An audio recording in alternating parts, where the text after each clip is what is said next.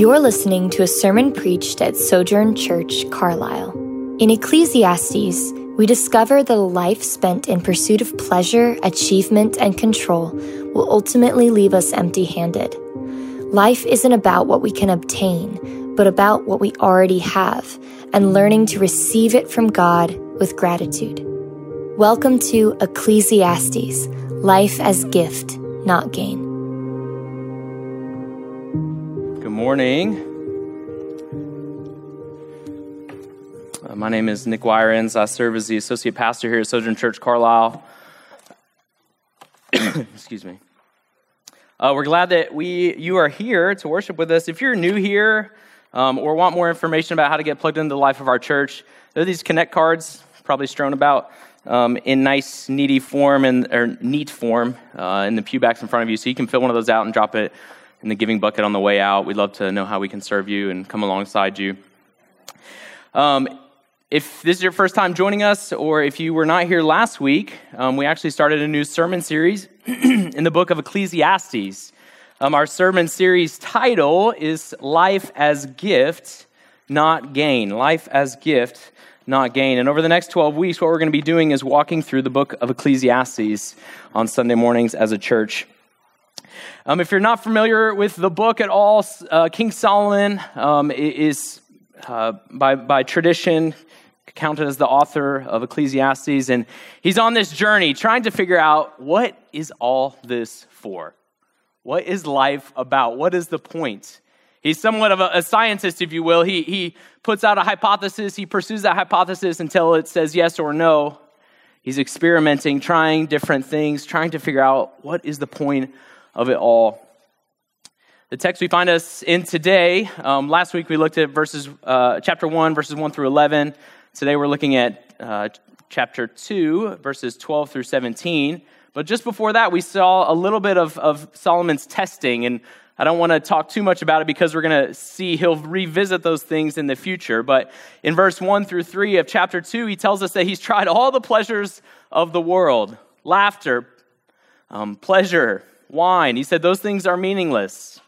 In verse 4 through 11, he tells us that he even tried possessions, the possessions that the physical things this world has to offer, like achievements or big houses or beautiful landscaping or lots of household co-workers or a big farm, if you will. Think tons of material possessions, silver, gold, entertainers, many girlfriends. Like he tried all those things. He says at one point that all his eyes desired, he tried. Everything he wanted as the king, he tried it out.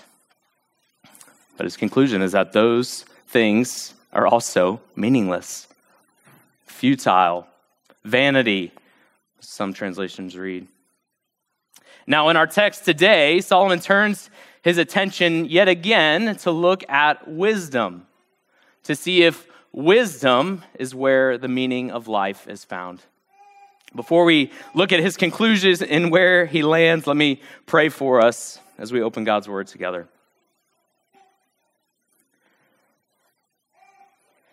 Father, we do thank you for the gift that it is to gather with your saints, that together we can be here, and as it says in Colossians, we can sing psalms, hymns, and spiritual songs with thankfulness in our hearts towards Christ Jesus.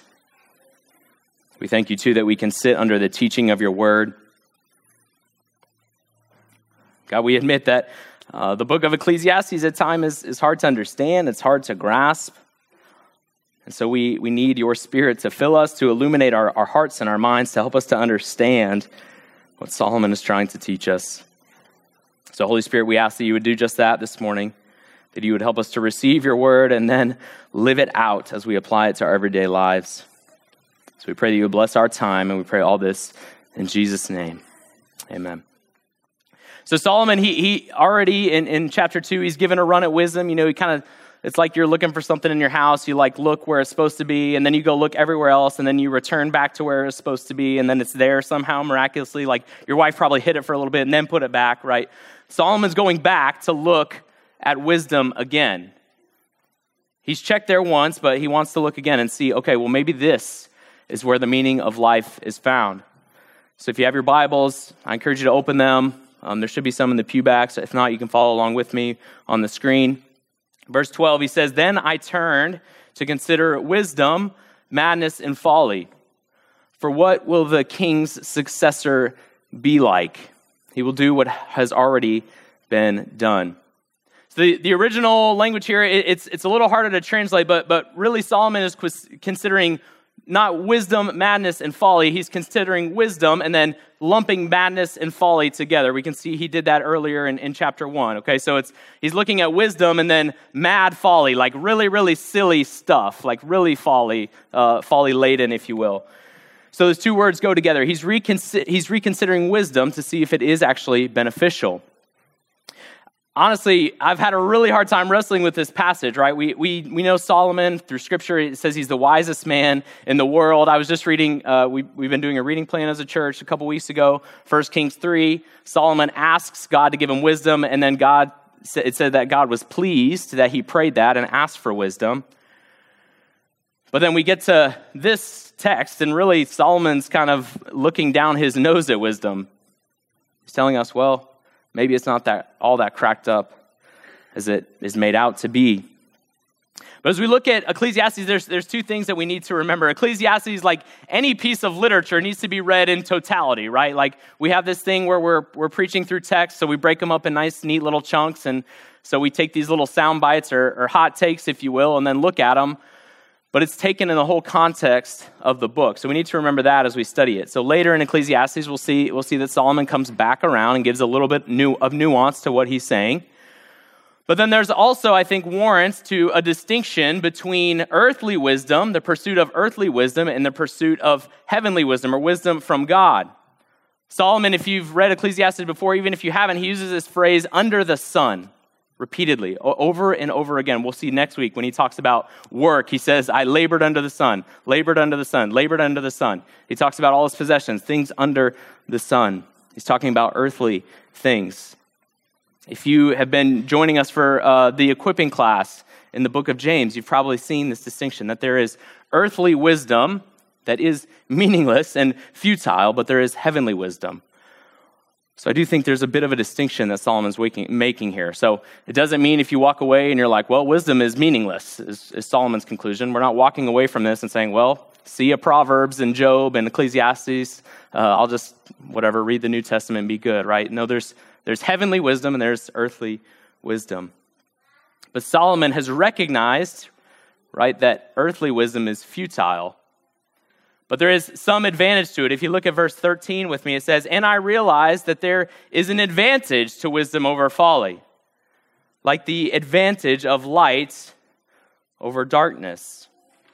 So he is saying that even earthly wisdom found outside of God and his revelation, has some advantage over folly, right? There is advantage in the earthly wisdom to not eat 3 Big Macs a day. That is good earthly wisdom. Right? Even that has some advantage over folly. There's wisdom to not smoking 1 pack of cigarettes a day. That's earthly wisdom. That's not in 2 Hesitations 4, okay? That's earthly wisdom, right? But there's advantage to that. Solomon says that this advantage, even to earthly wisdom, is like light over darkness. If you look at verse 14, he's quoting what many perceive to be a proverb of his day. He says, the wise person has eyes in his head, but the fool walks in darkness. So wisdom doesn't just have a small advantage over folly. It's the advantage of trying to walk while having eyeballs or walk without having eyeballs, is what he's saying. Have anyone ever tried to walk in your house like in complete darkness? You know, it's kind of doable. Audrey's done it. It's kind of doable, right? You can kind of bump around. You know where stuff is. Now, have you tried to walk through a dark house with kids? Anyone? It's a lot less doable, right? There's landmines all over the ground, the Matchbox cars, the balls, the Legos. Has anyone stepped on a Lego in the dark? Right? Up here, I think I have a rare photo of a shark stepping on a Lego. Thank you. Yeah, I don't use memes often, but when I do, 5-year-old memes are where it's at. So the wise person, right? The wise person walks around, even earthly wisdom, right? The wise person walks around like they have eyeballs in their head. The person filled with folly, though, with madness, is walking around just smoking their feet on Legos in the dark, right? There is an advantage to wisdom over folly. There's two things that Solomon recognizes here, right? But he goes on. He says, I also know the fate that will come to both of them. So wisdom has an advantage, certainly. But at the end of the day, one thing will befall both the wise and the fool. Now, there's two things that are certain in life, right? But we know Solomon isn't talking about taxes here because he's the king. He receives the taxes. The fact that both the wise and the unwise that he is talking about, that he realized the fate of both of them is death. Verse 15, it says, "So I said to myself, what happens to the fool will also happen to me. Why then have I been overly wise? And I said to myself, that is also futile.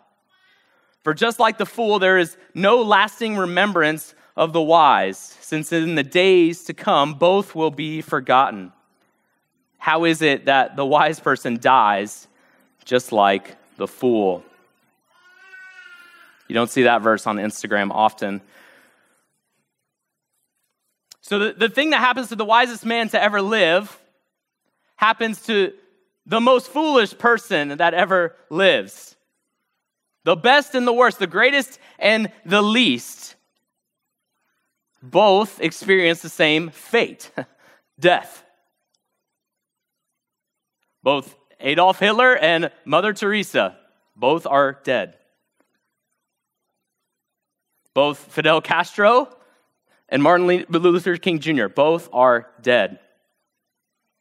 The wise and the fool both die. Welcome to church. And to this, Solomon throws up his hands and he said, what is the point then? Why am I trying? Why am I being overly wise? Like doing all these good things, learning all these things, if in the end, I'm no better than the fool. He goes on in verse 17, he says, "Therefore I hated life, because the work that was done under the sun was distressing to me. For everything is futile in a pursuit of the wind." Meaningless. It's all meaningless. If we're all going to die, what's the point? Why pursue anything? Why work hard? Why have fun? Why laugh? Why have nice things? Solomon's tried them all, and he said they're all meaningless. He even says that wisdom is silly to pursue, because in the end, he'll just die, and nobody will remember him.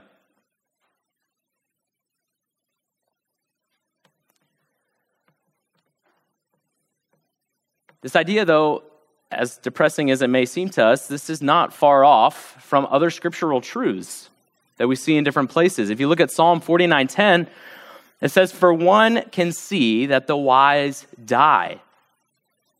This isn't new. It says the foolish and stupid also pass away. The idea is so hard for us to grasp because like Solomon, we equate goodness, righteousness, wisdom. We equate those things with deserving to live longer.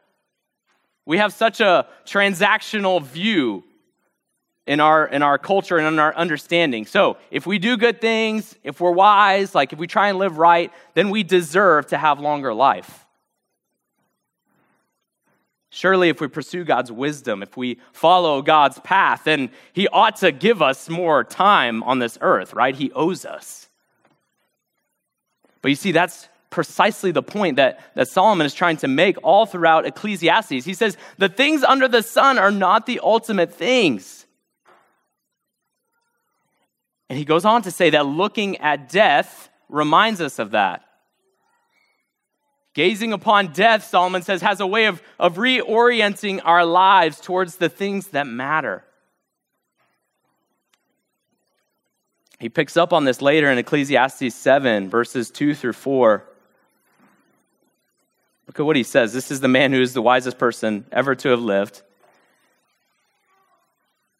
says, better to spend your time at funerals than at parties.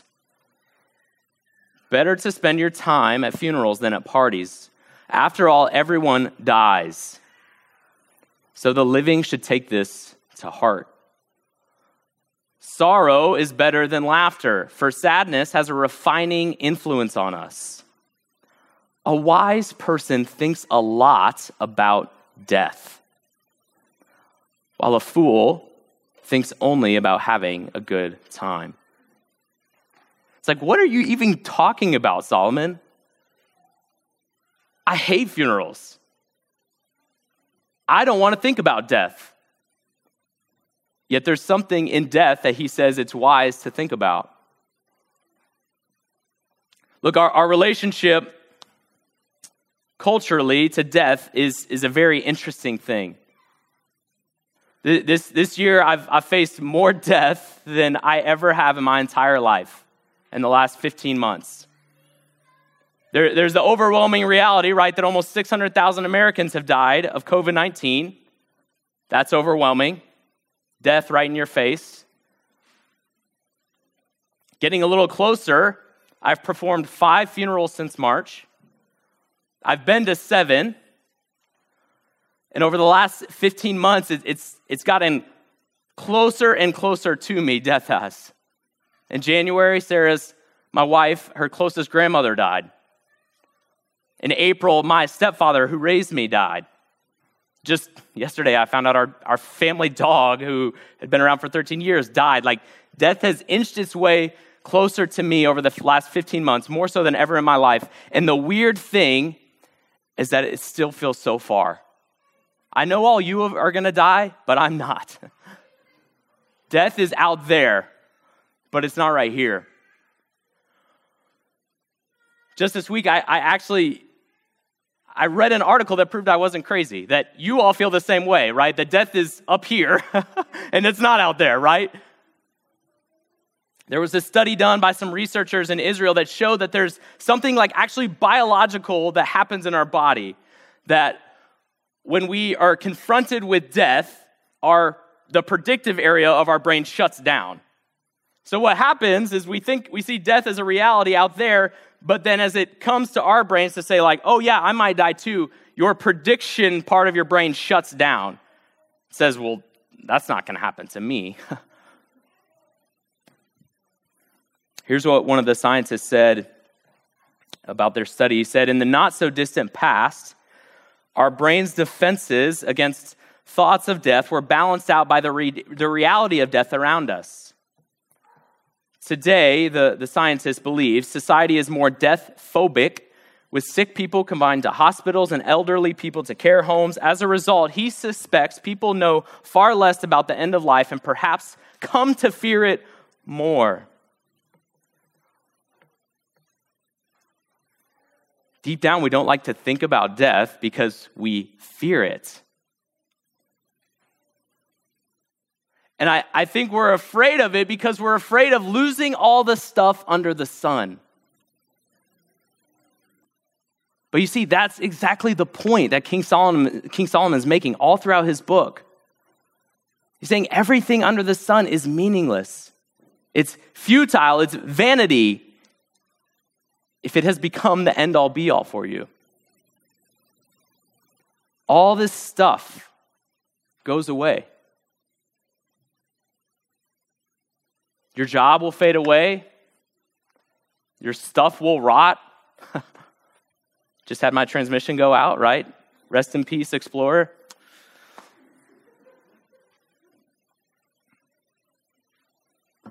All this stuff goes away. Even good things.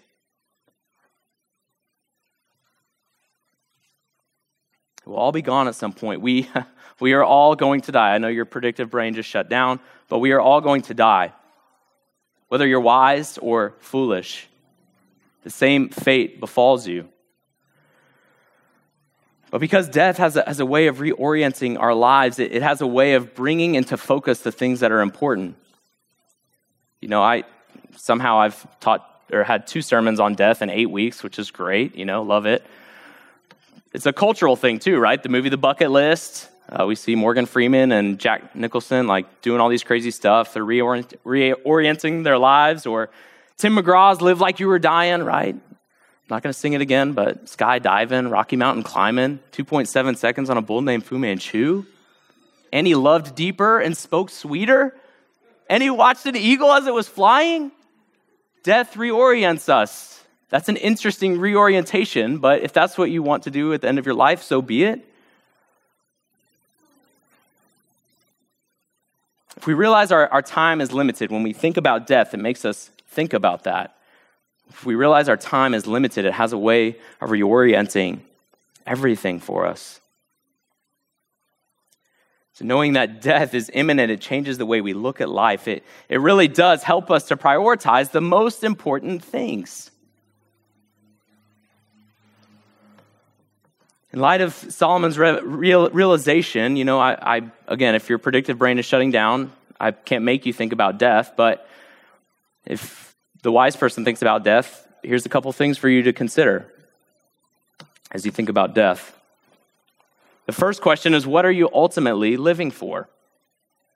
What are you ultimately living for? King Solomon's entire critique is that everything under the sun is meaningless if it's pursued as an end in itself. Why is that so? It's because possessions were not created to be your God. Your job was not created to be your God. Sensuality was not created to be your God. Wine and strong drink were not created to be your God. Even good things. The church was not created to be your God. Your kids were not created to be your God. Your parents were not created to be your God. Everything under the sun, if it is put in the place of the ultimate thing, is meaningless and futile. This is the exact same thing that Jesus is saying, right? This isn't new news to you. Jesus talks about it in Matthew 6, right? He says, don't be fixated on the things of earth that can cause you to panic or worry or have anxiety.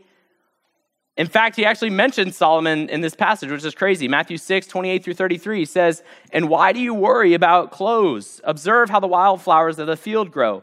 They don't labor or spin thread, yet I tell you, not even Solomon in all his splendor was adorned like one of these little flowers. If that's how God clothes the grass of the field, which is here today and thrown into the furnace tomorrow, won't he do much more for you, you of little faith?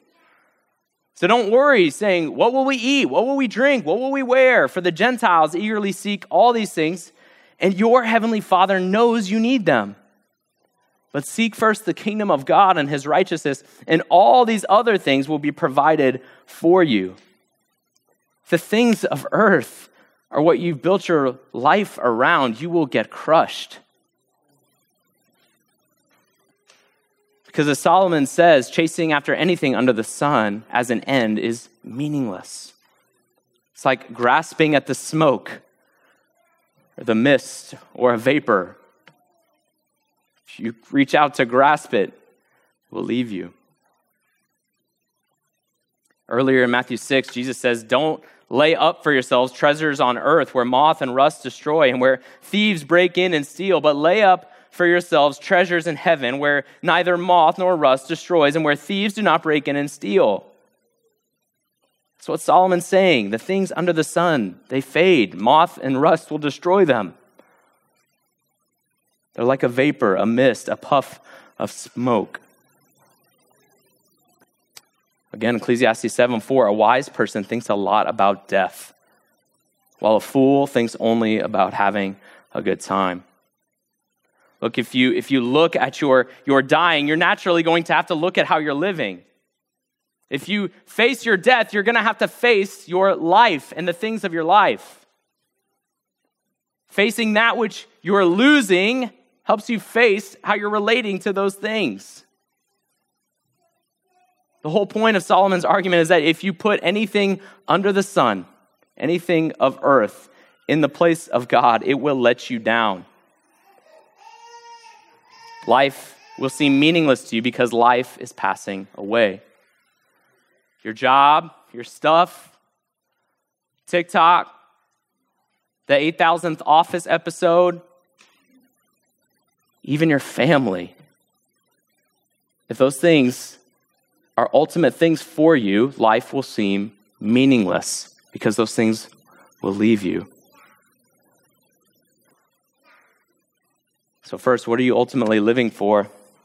And second, what are you passing along that lasts? If you look at verse 16, Solomon says, "For just like the fool, there's no lasting remembrance of the wise.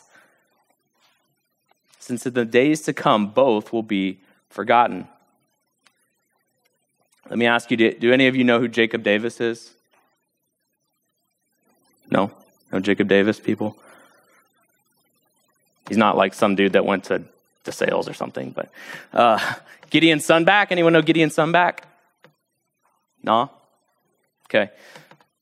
Jacob Davis created this really versatile article of clothing to be worn by gold miners in the gold rush that we now know as blue jeans. You think it was Levi Strauss, but really Jacob Davis invented it and Strauss had the money to get the patent. So he was like, hey, can we do this together? But it's Jacob Davis. Gideon Sunback, he created this amazing product that helped join pieces of fabric together using metal clasps. So if any of you is wearing a zipper, you can thank Gideon Sunback. Look, these men, they have inventions that impact our everyday lives. I love y'all, but none of y'all are going to create the zipper-like product, okay? I'm not going to create jeans, okay? These inventions impact everyday life for us, yet none of us know who these people are. Sure, we can look up facts about them, but for all intents and purposes, they're forgotten. There's no remembrance of them. The reality is the same is true for us. Like, I've never met my great-grandparents. So for me, they're just names in a genealogy book.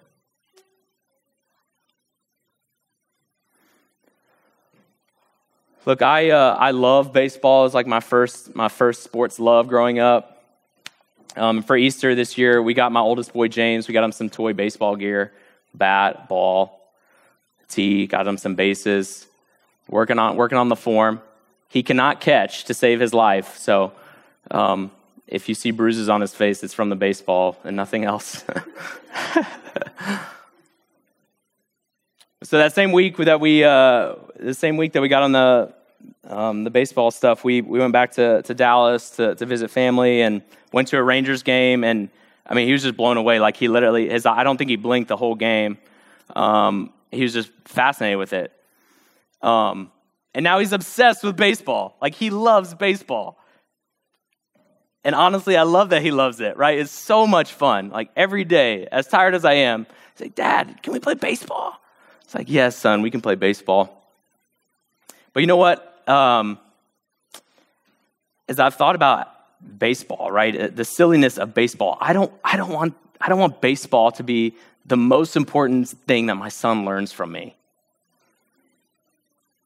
Because baseball is ultimately meaningless, right? Amen from my Reds fans, right?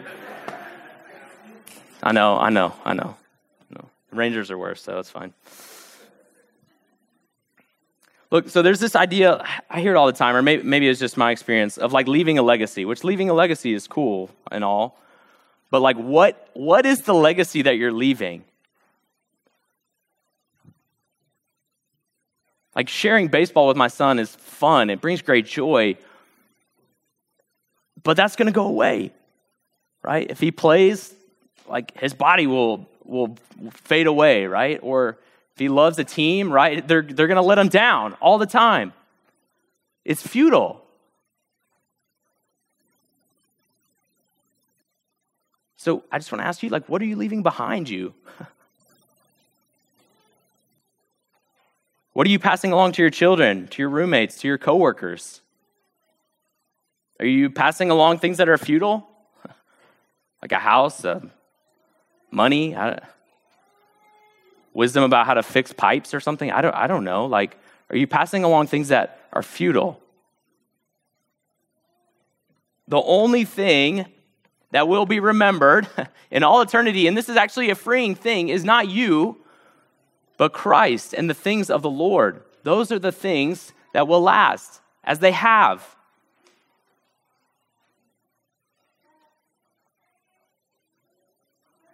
As depressing as it is, Solomon is right.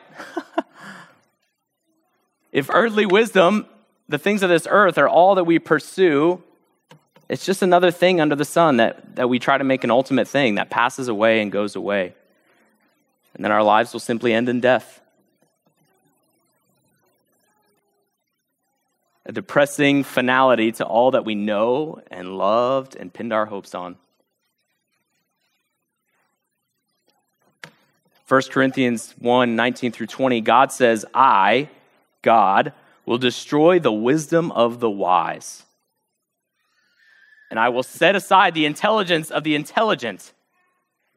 Where is the one who is wise? Where's the teacher of the law? Where's the debater of this age? Hasn't God made the world's wisdom foolish? Everything under the sun is futile if it's not in its proper place, including wisdom. Why? Paul goes on. He says in verse 21 of 1 Corinthians 1, for since in God's wisdom the world did not know God through wisdom, God was pleased to save those who believe through the foolishness of what is preached.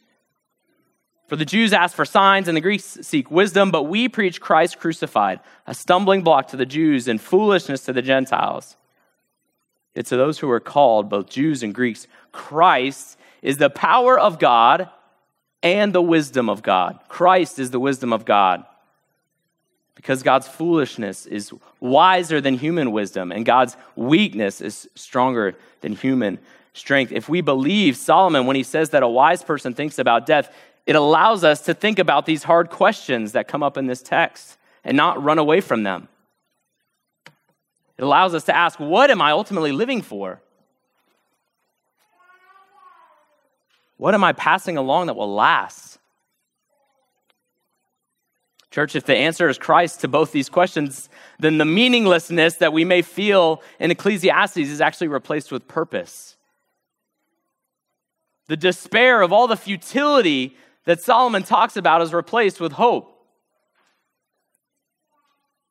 The grief of all these things letting us down is replaced with joy. The pain of seeing our futile stuff pass away is replaced with healing.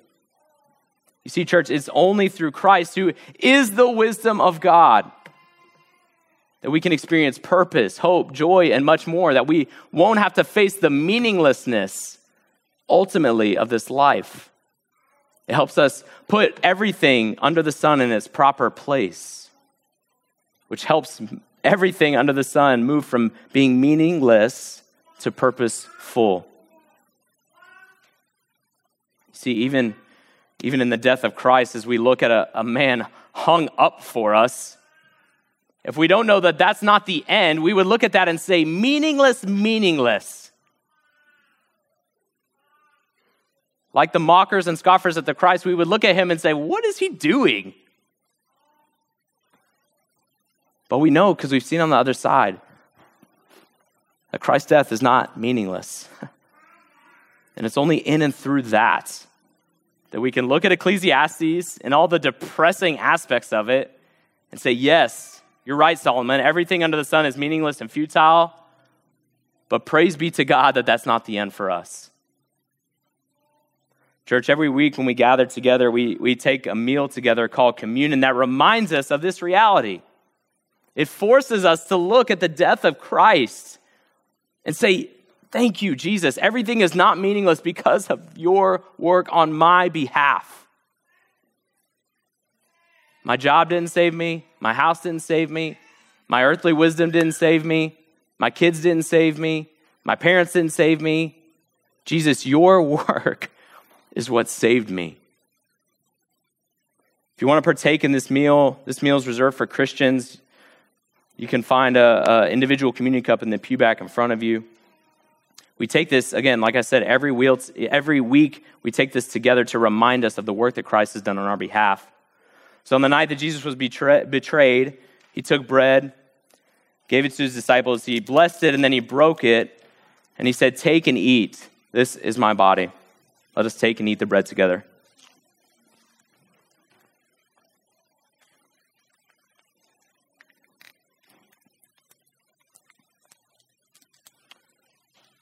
On that same night, as Jesus was at that meal with his disciples, he then took the cup. He said, "This cup is the blood of the new covenant. It's sealed by the shedding of my blood. Let's take and drink this cup together."